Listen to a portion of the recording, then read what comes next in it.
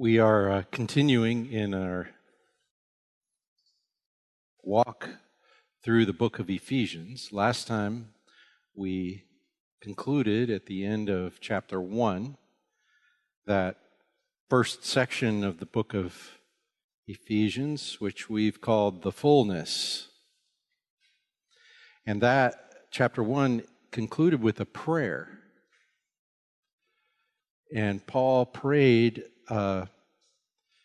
that we would be able to see some things, that the Spirit of God would enlighten our eyes to see some things, so that we would know what is the hope of His calling, what are the riches of the glory of His inheritance in the saints, and what is the surpassing greatness of His power toward us who believe. Now we're going to start into chapter 2 this morning. Very famous passage of Scripture. One verse out of this passage, well, really we're going to talk about that verse next time, is one of the most commonly memorized verses in the Bible. Well, in chapter 2, we want to remember that we're still talking about this thing that Paul prayed that we would be able to see.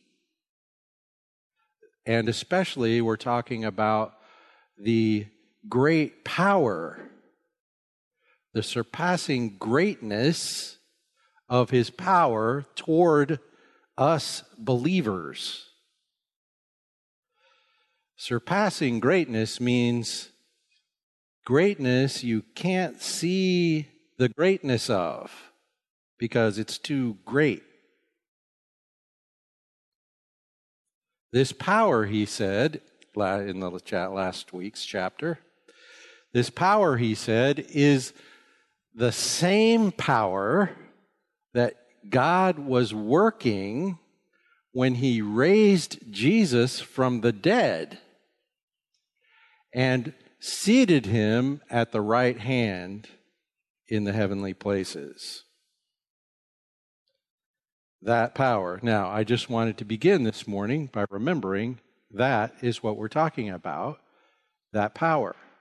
And this week, we're going to see how exactly God has exercised that same power toward us who believe. Toward us. And we're going to see we were in a particular condition, a dire condition, and God intervened. And we're going to see what was that condition. We're going to see what was the nature of God's intervention. And we're going to see what was God's ultimate purpose in this intervention. What was He aiming at when He did this thing that He did, exercising this surpassingly great power? So, what was our condition? This is the beginning of chapter 2. And you were dead. Well, that is not good news. This is the power He exercised when He raised Jesus from the dead, and you were dead. You were dead. Now, we should be clear. This text does not say you were about to die, or you were in danger of dying, or you were in a perilous situation that would ultimately lead to your death. It does not say that. It says you were dead. It's very common to illustrate the gospel with a drowning man. So you're in the middle of the ocean. There's no possible way you can swim to safety. You cannot, by your own strength, save yourself. And then Jesus comes along and he is the commander of a lifeboat and he fishes you out and you're saved. That's a very common illustration. R.C. Sproul likes to say this. That's not really the situation. It's more like you had already drowned and you're resting there at the bottom of the ocean. Dead already. So you're not dying, you're dead. How is it you're dead? Well, you're dead in a certain condition. And this condition is another way of saying dead in your trespasses and sins in which you used to walk. So we're kind of like zombies, walking dead. It's not that we're unanimate, but we're dead. And we're dead in a certain condition. To trespass is to go out of bounds. And what this text really says is, you have gone out of bounds. In fact, the teaching of Scripture is, Adam and Eve went out of bounds, and the rest of us were born out there. Out of bounds. In trespass land. And sins in which you used to walk. To sin is to miss a target. Because we went out of bounds, we turned away from fellowship with God, which is life, to operating independently. And operating independently is always missing the mark. To operate apart from God is to miss the purpose for which you were made, which is to operate out of fellowship with God and from God's resources to live in reflection of God's very image into the creation.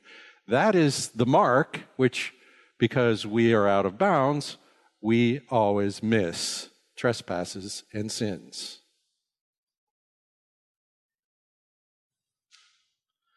Now he goes on.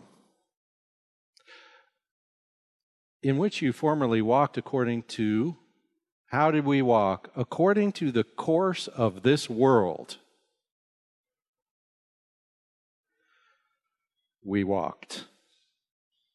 According to the prince of the power of the air.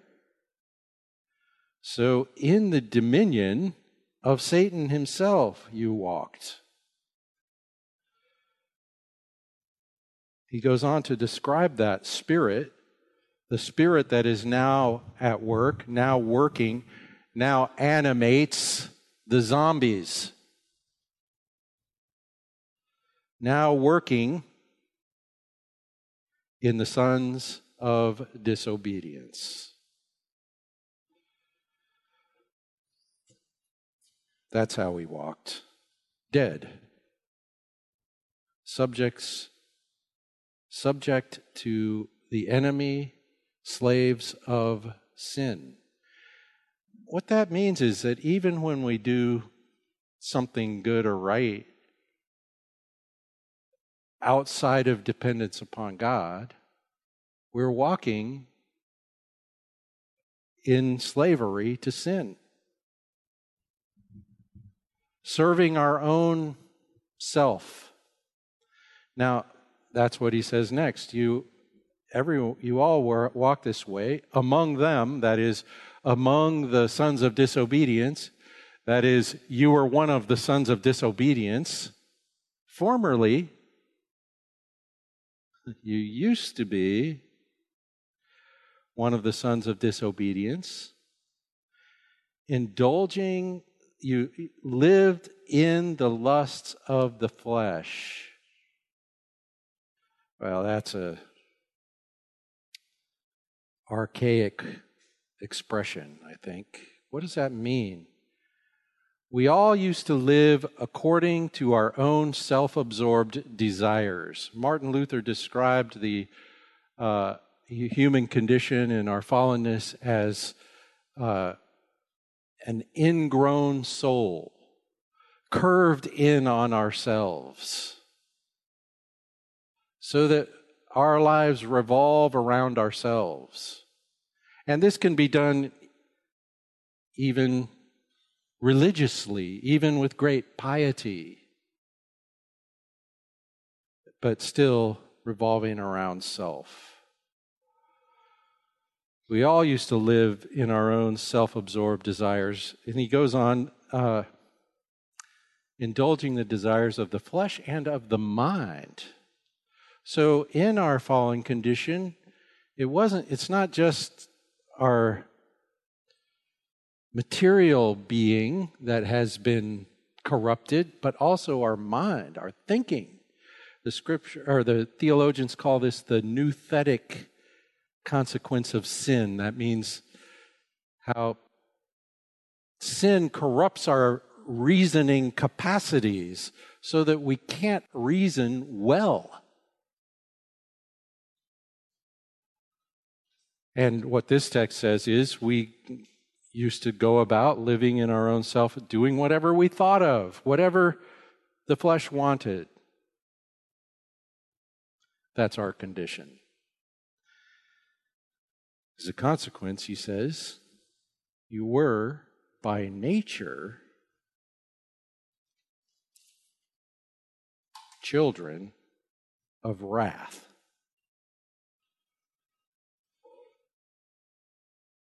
You were by nature children of wrath. I believe that's really just referring to the concept of original sin that says the sin of Adam is on us still because he alienated all of us from God. We all are children of wrath. We are all subject to the judgment of God. The judgment upon Adam, in the day you eat of it, you shall surely die. And so Paul starts here, you were dead. Children of wrath. So to say by nature we're children of wrath is just another way of saying you were dead. You were dead in your trespasses and sins. And then he has this interesting expression, even as the rest. In other words, just like everyone else. You were one of the many sons of disobedience, the children of Adam, the dead ones who alienated from God in out-of-bounds land, trespass in everything you do. Sin, miss the goal all the time because you've been incapacitated by this breakdown in fellowship with God.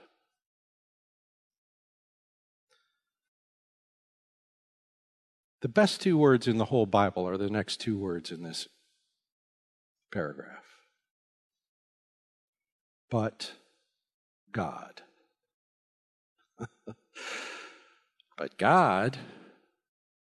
But God, you were dead. Done for. Over. But God, and then he gives these two expressions. One is something about God, and the second is, and you were dead. The first thing is God being rich in mercy because of the great love with which he loved us. And I want to say here, see again chapter 1. Oh, remember the homework for our study of the book of Ephesians? Read chapter 1 every day. Every spiritual blessing, and then, of course, they're spelled out there, and they conclude with this great exercise of the power of God toward us, believers. God being rich in mercy because of the great love with which he loved us. Rich. Here's another fun homework assignment if you want to spend some time in the book of Ephesians. Go through the book of Ephesians and look for words that say something rich. What's rich? What's abounding? What's full? What's surpassing? Find them. It's amazing. God being rich in mercy. This word mercy is a great word. It's about compassion. Now, this is something about God. God is merciful. He has an abundance of mercy. And because he is this way, notice the verb here is being rich in mercy. And you might ask the question, well, why is he so rich in mercy? Well, because of the great love with which he loved us.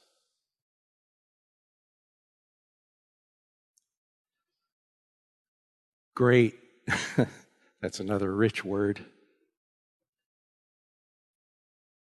But God, being rich in mercy because of the great love with which he loved us, and then he repeats our condition, even when we were dead in our transgressions. And this is I like to translate this very literally, which is like, and us being dead out of bounds.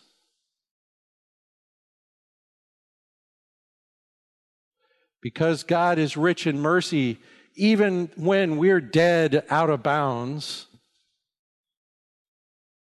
what did he do? Made us alive together with Christ. Made us alive together with Christ.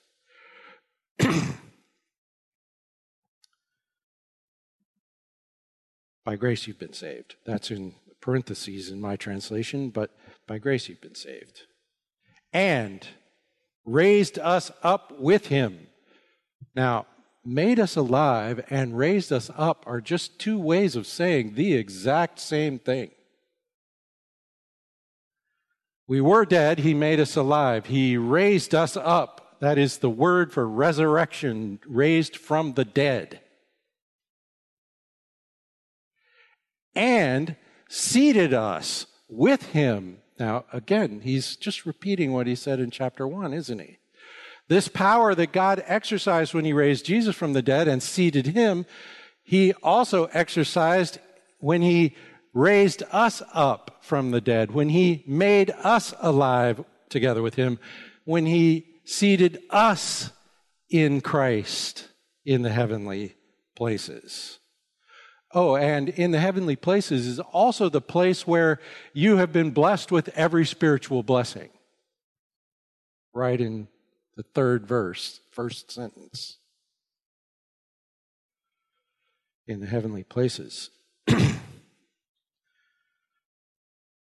And in the middle of this is the first time he says, by grace you have been saved. By grace. And, in the famous memory verse, by grace you've been saved through faith. He doesn't mention the through faith bit here yet. And if you read this text, you were dead, but God, because of who God is, made you alive, raised you up, seated you together in Christ in the heavenly places. There is nothing for you to do. There is nothing about you that inspired him to do this except that you were dead. The only thing that moves God about you is your dead condition. And so it's because of who he is, his great mercy, And the love, the great love with which he loved us, that he did these things. And he does these things. He does them. And that expression, by grace, means without any obligation. He doesn't owe anyone this. He does it because he is full of mercy. There's no obligation. There's nothing for you to do. His mercy is pure. His mercy is pure. And this is a very interesting expression. It's grammatically I'm talking about now. It's basically, it says this: by grace you are having been saved. There's a present tense verb, your current condition. You currently are such a person that has been saved. Perfect tense and passive voice, which means it's something done to you, not something you did. Well, of course, if you're dead, you didn't save yourself. It has been done for you, and it is an accomplished fact that continues in your life today. If you have been saved, you are saved. That is not a reversible condition. God has done it. It is done and done. He made us alive.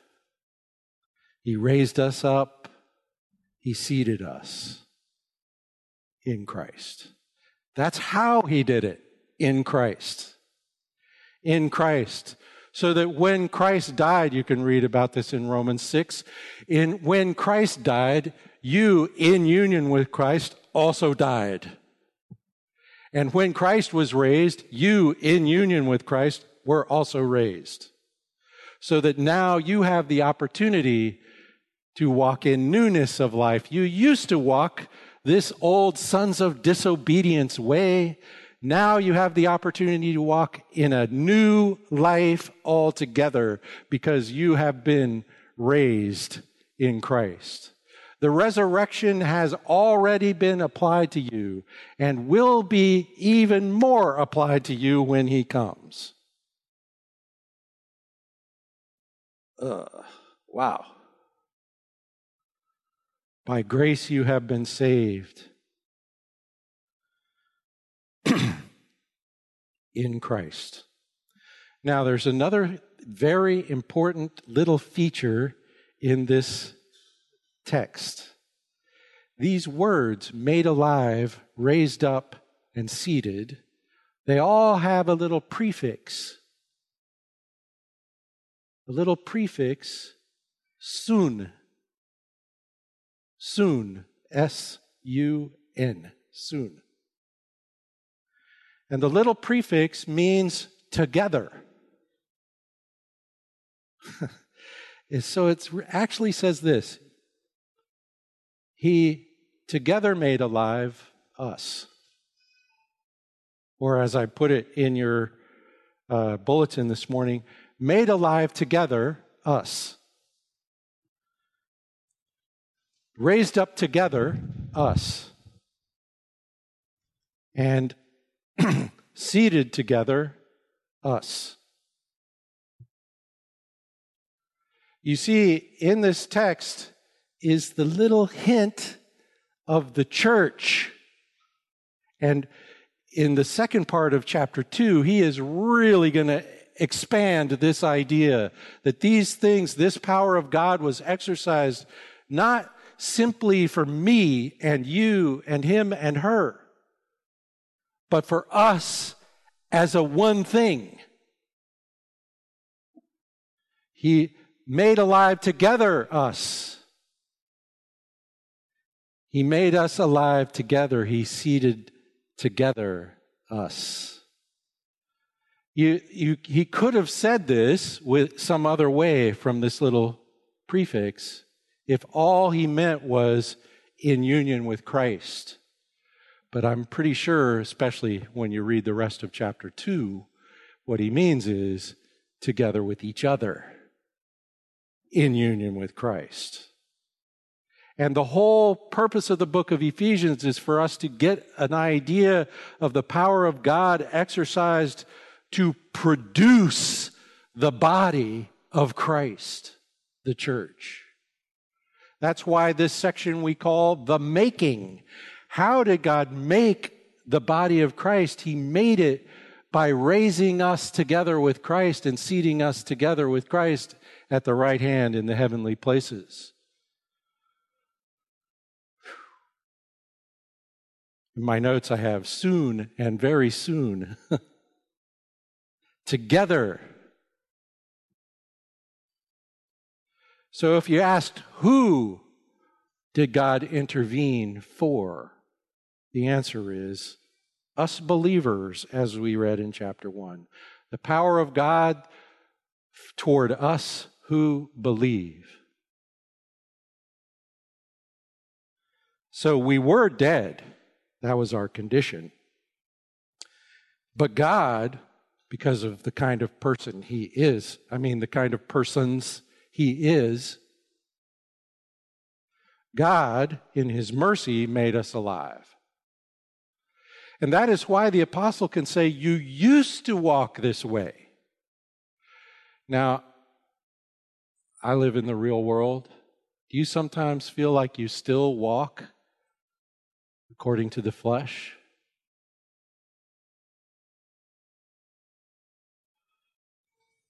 According to your own self-absorbed desires?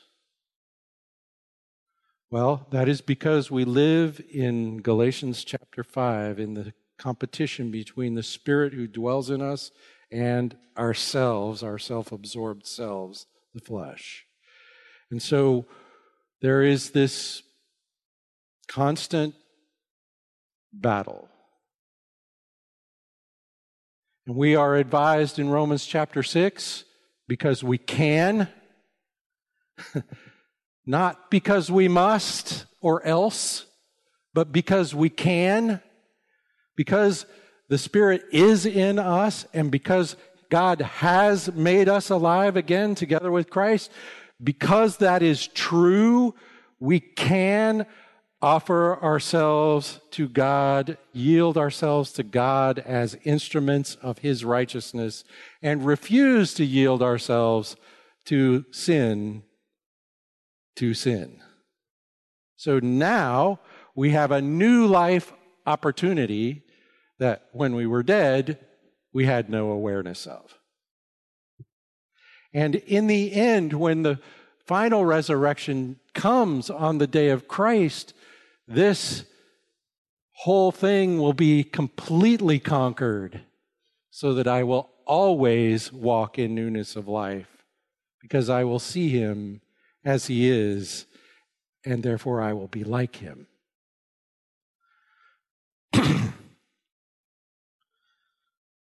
So, now we've been made alive. And so we ought to reflect the great love of God among ourselves. But He doesn't stop with that. Raised us up, seated us with Him in the heavenly places, so that, there's a purpose He has in mind in this. We tend to think that the purpose of the gospel is our salvation. And certainly that is one of its purposes. It is the announcement of salvation. But that's not the ultimate purpose. The ultimate purpose of all this is not so that a bunch of people will be saved or that a group of people will be saved. Why did God raise us up? Why did God seat us with him in the heavenly places, so that in the ages to come he might show the surpassing riches of his grace in kindness toward us in Christ Jesus.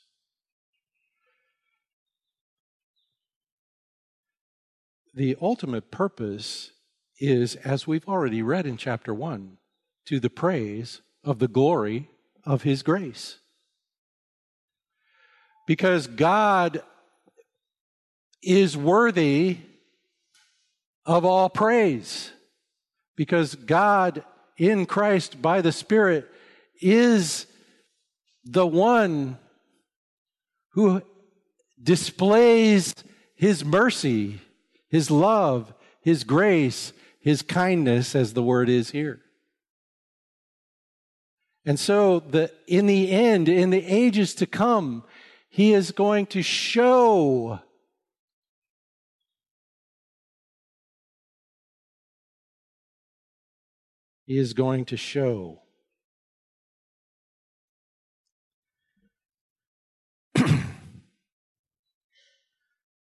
the surpassing riches of his grace. Again, surpassing, past the boundary, beyond measure. And his grace in this instance, his beneficence, his unobligated goodness. It's just from him. And in this case, it is exhibited in kindness. I love this word, kindness. The word kindness, it has a little righteousness in it. It's like to do right by somebody is kind. To be of benefit is kind. God's kindness is the expression of God's grace. He looks at you and just gives it to you for no good reason, except that's the nature of who he is. He didn't look at me and see, oh yeah, I want him on my side. No, any honest evaluation of me, nobody would want me on their side. I'm dead. What good is that? He made me alive because he is kind. His generous goodness. Now, this is all, it says, in order to show in the coming ages the immeasurable riches of his grace. Here's something I think we don't yet, and maybe never will, see or really appreciate the length of the reach of God's grace. I think, I'm a pretty good guy. He didn't have to come down that far to get to me. Now, some of you, it was a little more effort.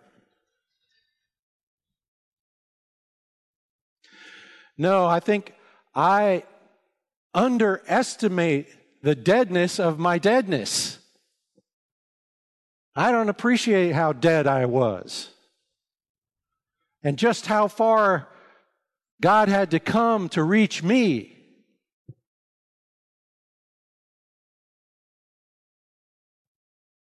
I don't think I appreciate it too much. I believe this will be the occupation of eternal life. To gaze, because it says here in the future, he intends to show the riches of his grace, the surpassing riches of his grace. And because it's surpassing, it means we're never going to get to the bottom of it.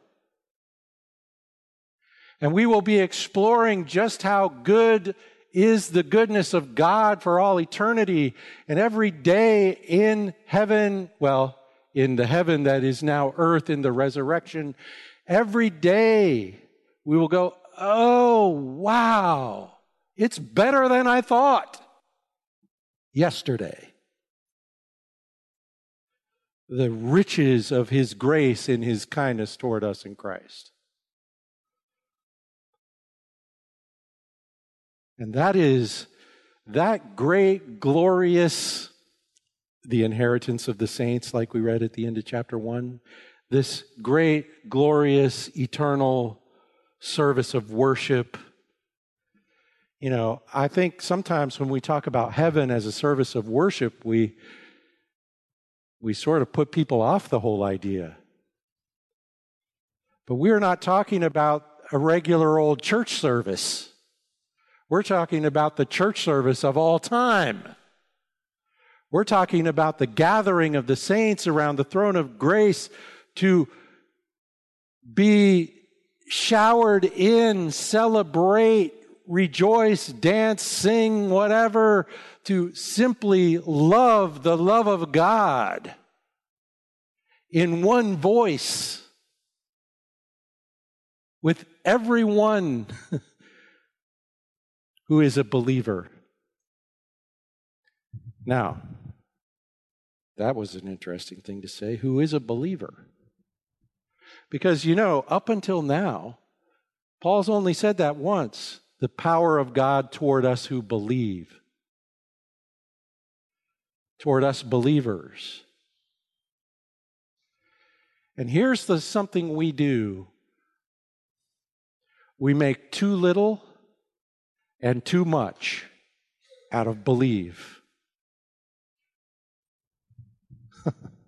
That's what we're going to talk about next week. Where we read, "For by grace you have been saved through faith." And sometimes we invest a lot of things in faith that aren't really in it. And we sort of turn faith back into earning and undo by grace. We make too much of it. But here's the thing.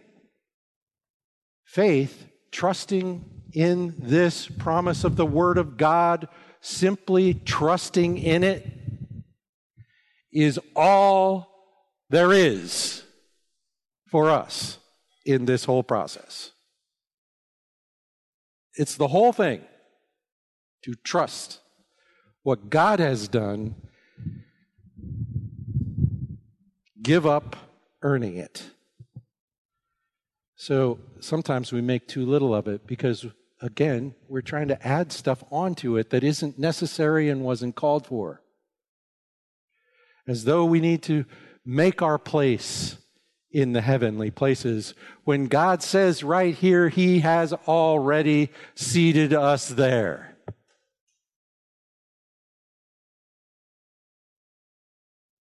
By grace, you have been saved. It's a simple thing. It's possible this morning that you're sitting here and this is news to you.